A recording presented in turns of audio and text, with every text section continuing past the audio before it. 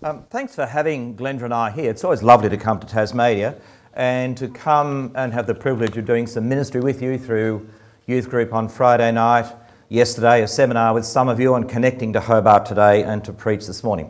It's lovely to see a church where there's a lot of people and there's grey hair, there's no hair, there's young people. It's lovely to see that. And just to look at your bulletin and see the range of things that are happening. So thank you for having us here.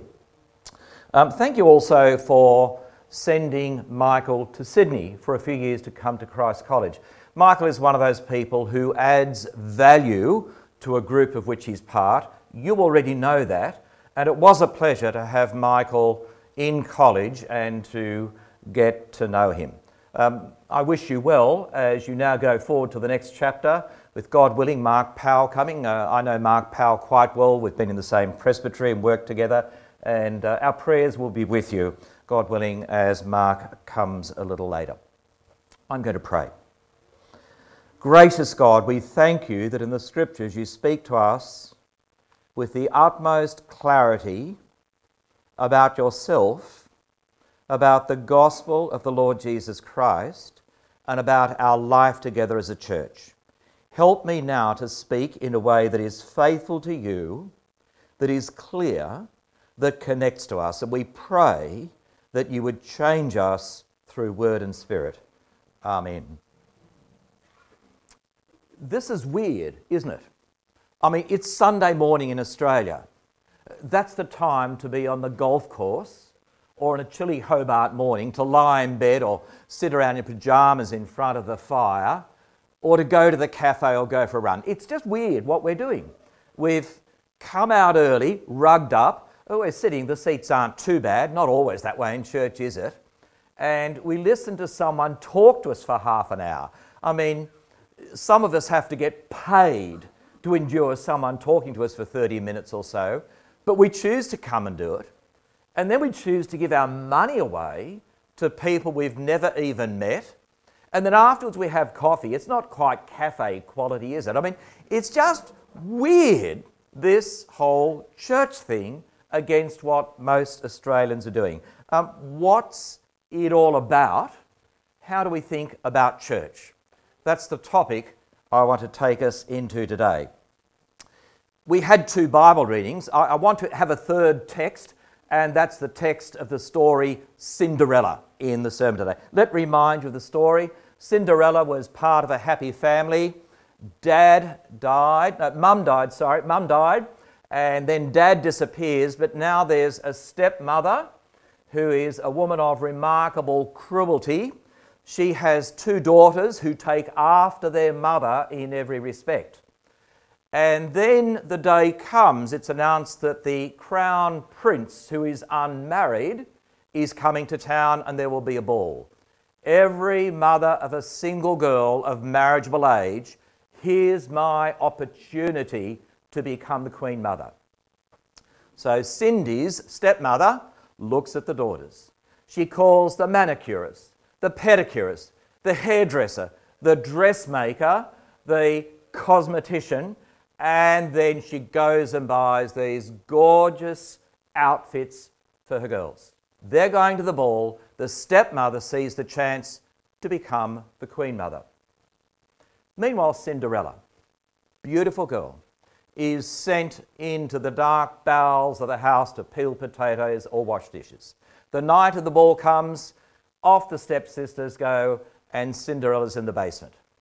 You know what happens then. The fairy godmother turns up, bing, waves her wand, and manicure, pedicure, hair, dress, shoes, cosmetics. Cinderella is looking gorgeous, ready for the ball. Whoops, how's she going to get there? There's a pumpkin, boom, with the wand. Pumpkin becomes a coach. How's she going to get there? We've got a mouse plague in New South Wales. So boom, a bunch of mice are turned into some gorgeous Arabian horses. Off goes Cinderella. The prince has got all these young girls being pushed under his nose through the whole night. But then he's got eyes for one. Cinderella. His heart beats, blood pressure rises. That's the girl he wants. But then you know what happens. It gets near midnight and the fairy mother bit, all that bit's going to end at midnight. The coach is going to turn to a pumpkin.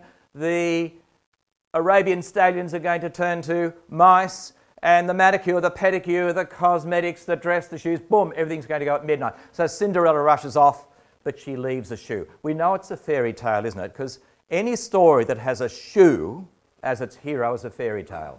So Cinderella goes off. The prince is distraught, but he sees the shoe. And he tracks down, and you know the story. Eventually he gets to the house and he finds the foot that the shoe belongs to, and they live happily ever after.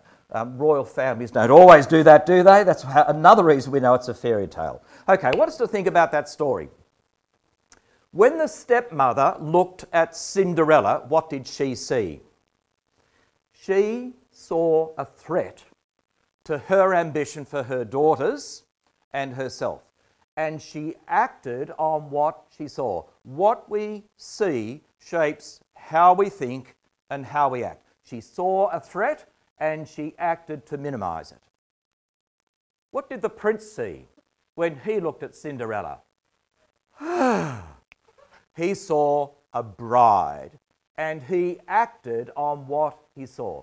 What we see shapes how we think and shapes how we act.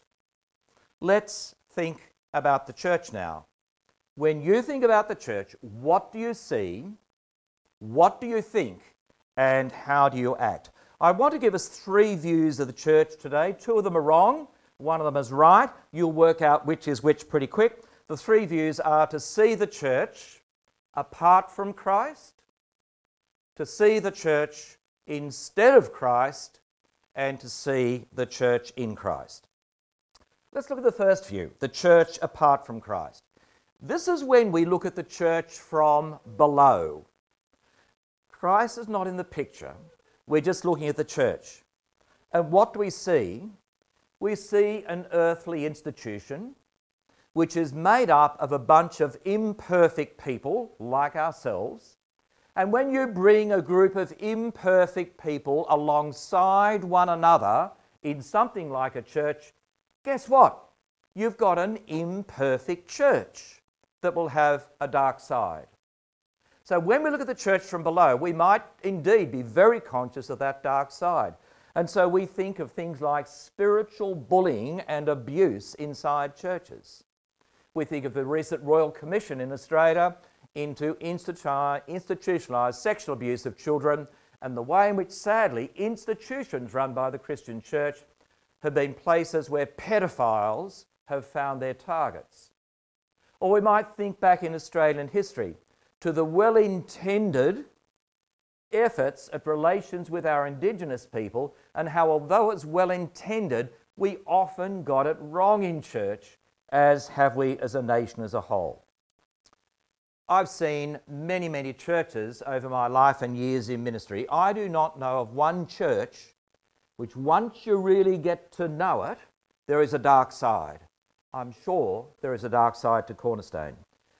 That should not surprise us if we read the Scriptures. None of the churches that are written to in the New Testament are lauded as being perfect churches. The church at Corinth, you read what was going on there and it just makes your toes curl as you think of what was going on in that church. And then you read the book of Revelation, those letters to the 7 churches, and you read through them, and again you're seeing the dark side of the church. So there's realism in the Bible about the fact that imperfect people make imperfect churches. So when we look at the church from below, we might see the dark, sinful side. And maybe we look at it from an angle of organisational effectiveness and measured against the best insights you'll find in the Harvard Business Review or contemporary management theory. Quite frankly, the church is a pretty ineffective organisation. You wouldn't design something like the church to achieve the kind of missional targets that God has set us. Now, put all that together, that means that in many parts of the Christian world, there is a low view of the church. We might see it as this man-made thing with a dark side that has outlived its usefulness. And so many Christians hold the church very lightly, or they step away from it altogether. The fact that you're here today suggests that you still see some value in the church. But for many, the focus is on private piety or involvement in good parachurch organisations and being rather dismissive of the local church. And indeed, there are people who've simply chosen to walk away from the church while still professing the Christian faith, engaging in private devotion and in God's work.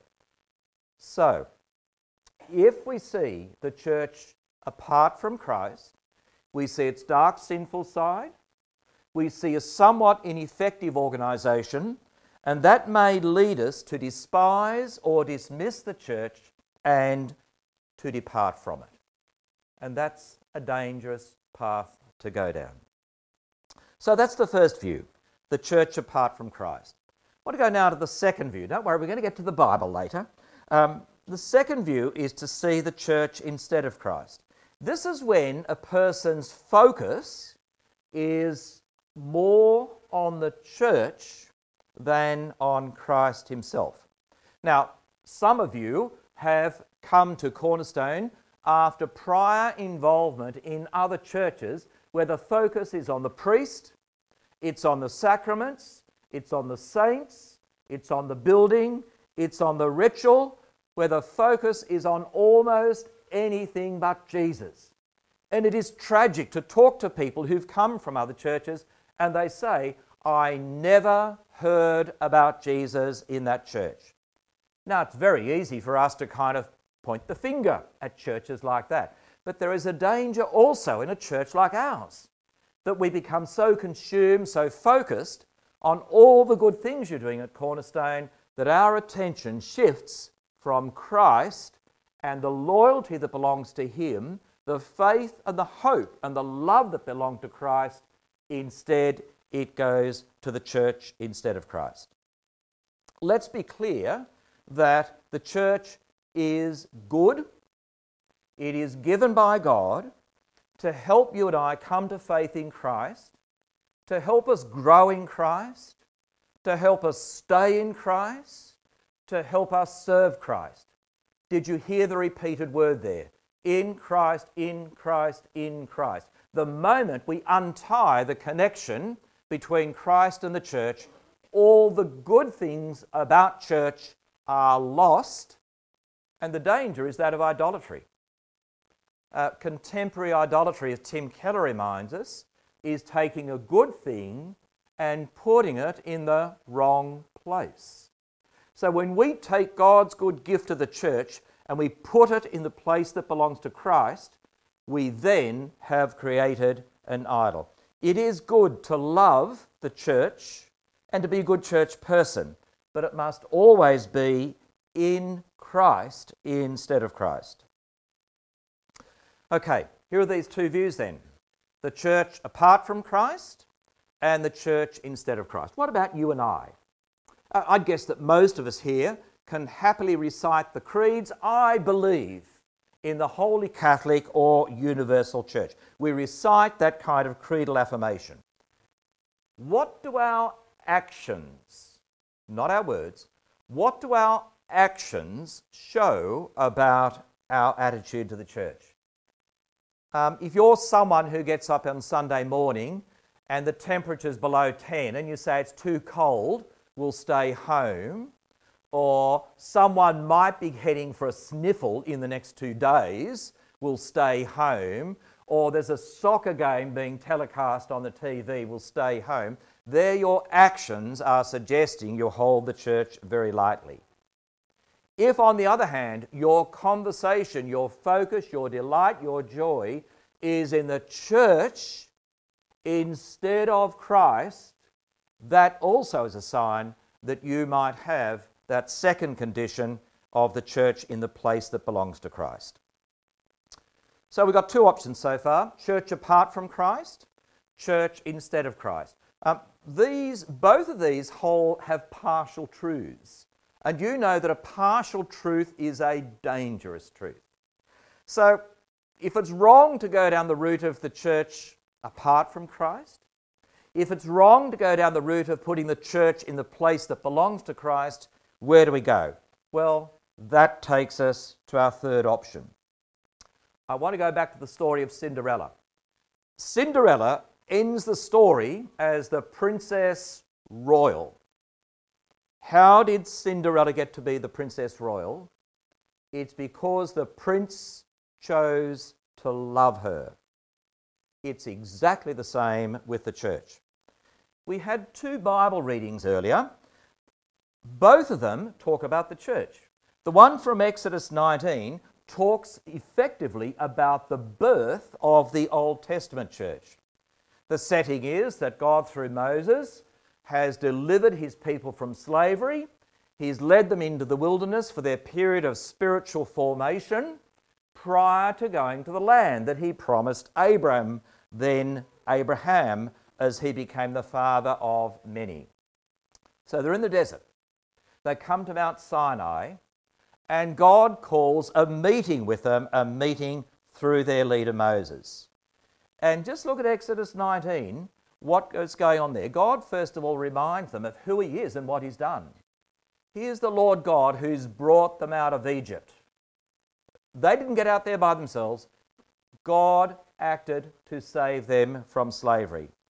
And then now God makes remarkable promises to these people who in themselves are nobodies. And the promise is that out of all the peoples on the face of the earth, you're going to be my treasured possession. You're going to be to me a kingdom of priests. You're going to be a holy nation. Remember, Cinderella becomes the Princess Royal because the prince loved her. Israel became the church of God in the Old Testament because God chose to love her. The same point is made quite dramatically in Deuteronomy chapter 7, a speech at the end of the wilderness journey just before Moses dies. He reminds the people, this is in Deuteronomy 7, it's not because of you, not because you are more numerous, that the Lord set his heart on you, for you are the fewest of people. So it's a reminder to Israel, you're nobody. But why did God set his heart on you? Verse 8 in Deuteronomy 7, it was because the Lord loved you and kept the oath that he swore to your ancestors. Israel was like Cinderella. She was nothing until God loved her.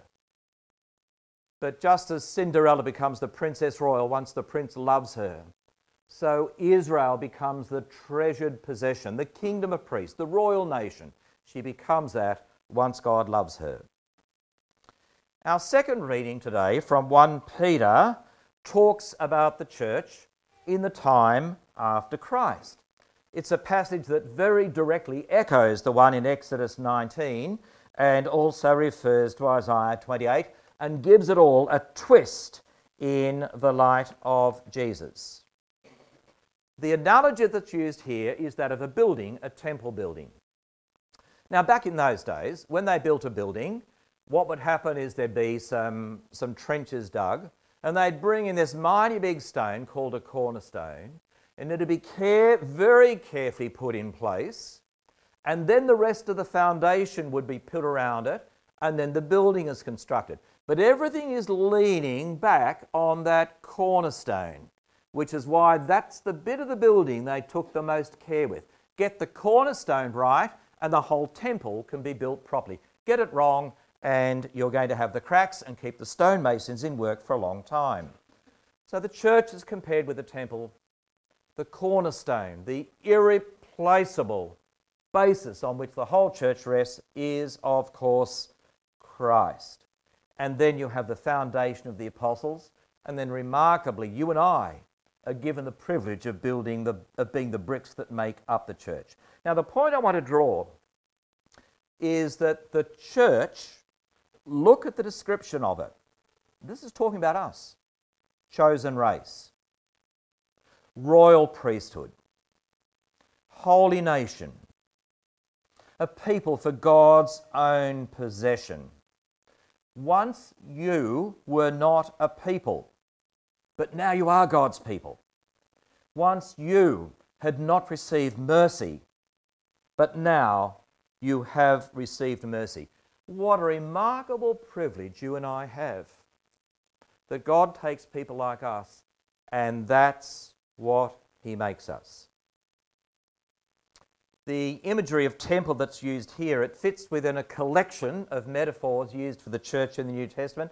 I read recently a study that someone's identified more than 96 metaphors for the church in the New Testament. So here we've got the temple one. We might think 1 Corinthians 12, you are the body of Christ, so the human body. In Ephesians 2, fellow citizens with the saints, members of the household of God. I think the high point of the imagery of the church is one that we find by allusion in Ephesians 5, and we find it towards the end of the book of Revelation, where the church is described as the bride of Christ. Are you seeing the link to Cinderella now? The church as the bride of Christ. Again, let me remind you for the 15th time that in the story of Cinderella, the housemaid became the princess bride for one reason only, because the prince loved her.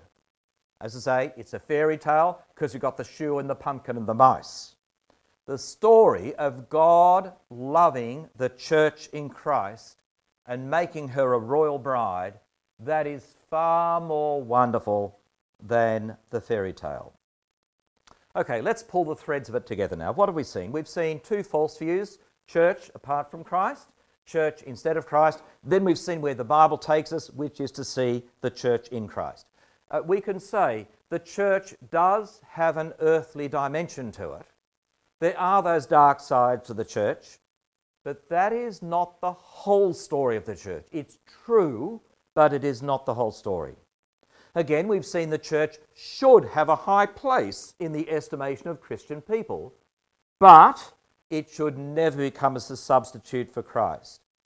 I just quickly want to draw some implications for you and I. The first is that when we come to church realism, everyone else in this church is like the person you see in the bathroom mirror when you get dressed to come out on Sunday. They are imperfect. They've got a history. Everyone else in the church has got scars from our past, before we were Christians, or scars we've accumulated. We've all got our anxieties, our phobias, our fears, our this, our that. Everyone sitting around you today, like you, comes as an imperfect person. But that's not a reason to despise the church. It's not a reason to dismiss it. It's not a reason to depart from it. It's a reason to love and accept one another with the grace of the gospel. It also means that for the leaders of the church, we need to have procedures in place to make church a safe place. And in recent years, in the Presbyterian Church of which you are part, we've given a lot of effort to develop protocols, codes of conduct, registration, checks of people working with the vulnerable members of our church, and that is all necessary and good that we comply with those measures, because we need to recognise that every one of us is capable of the most grievous sin if not restrained by the grace of God. And when it comes to handling money in church, you never have just one person looking after money, do you? So in church, recognising the dark side, we need realism about one another's imperfections, and we need to have that built into our framework. Another implication is that you and I need to constantly refresh our attachment to Christ, the head of the church. See, the church is visible, it's tangible. We come on Sunday, we see one another, we text during the week, we go to the activities in your bulletin. We see the church, it's before us, whereas we don't see Christ so readily. So can I encourage myself and you, and particularly the leaders, on a regular basis, reattach yourself to Christ. Remind yourself of what He's done for you in living the life you should have lived, dying the death you should have died, rising for your hope, and that He is the one in whom you have eternal life. Let's regularly reaffirm our attachment to Christ. Third implication is to thank God for the church. Thank God for your church here at Cornerstone. And turn that thanks into action by committing to the life of the church, committing to its activities, committing to work together with your leaders to achieve God's mission. And remember, Cinderella became the princess bride because of the love of the prince. The church became the temple, the household, and the bride of Christ because of God's love for her. Let's see the church as God sees it. Let's treat the church as God treats it. I'm going to pray. Dear God, we thank you that you took that very unpromising group of Hebrew people and you delivered them through your anointed servant and you made them your treasured possession. We thank you that through your anointed servant Christ, you have delivered us from the tyranny and the slavery of sin, and you have made us your temple, your household, your commonwealth, and you have made us your bride. We thank you for doing that. Help us to see the church as you see it. Help us to commit to it, to be thankful for it. Help us to commit to one another. In Jesus' name, amen.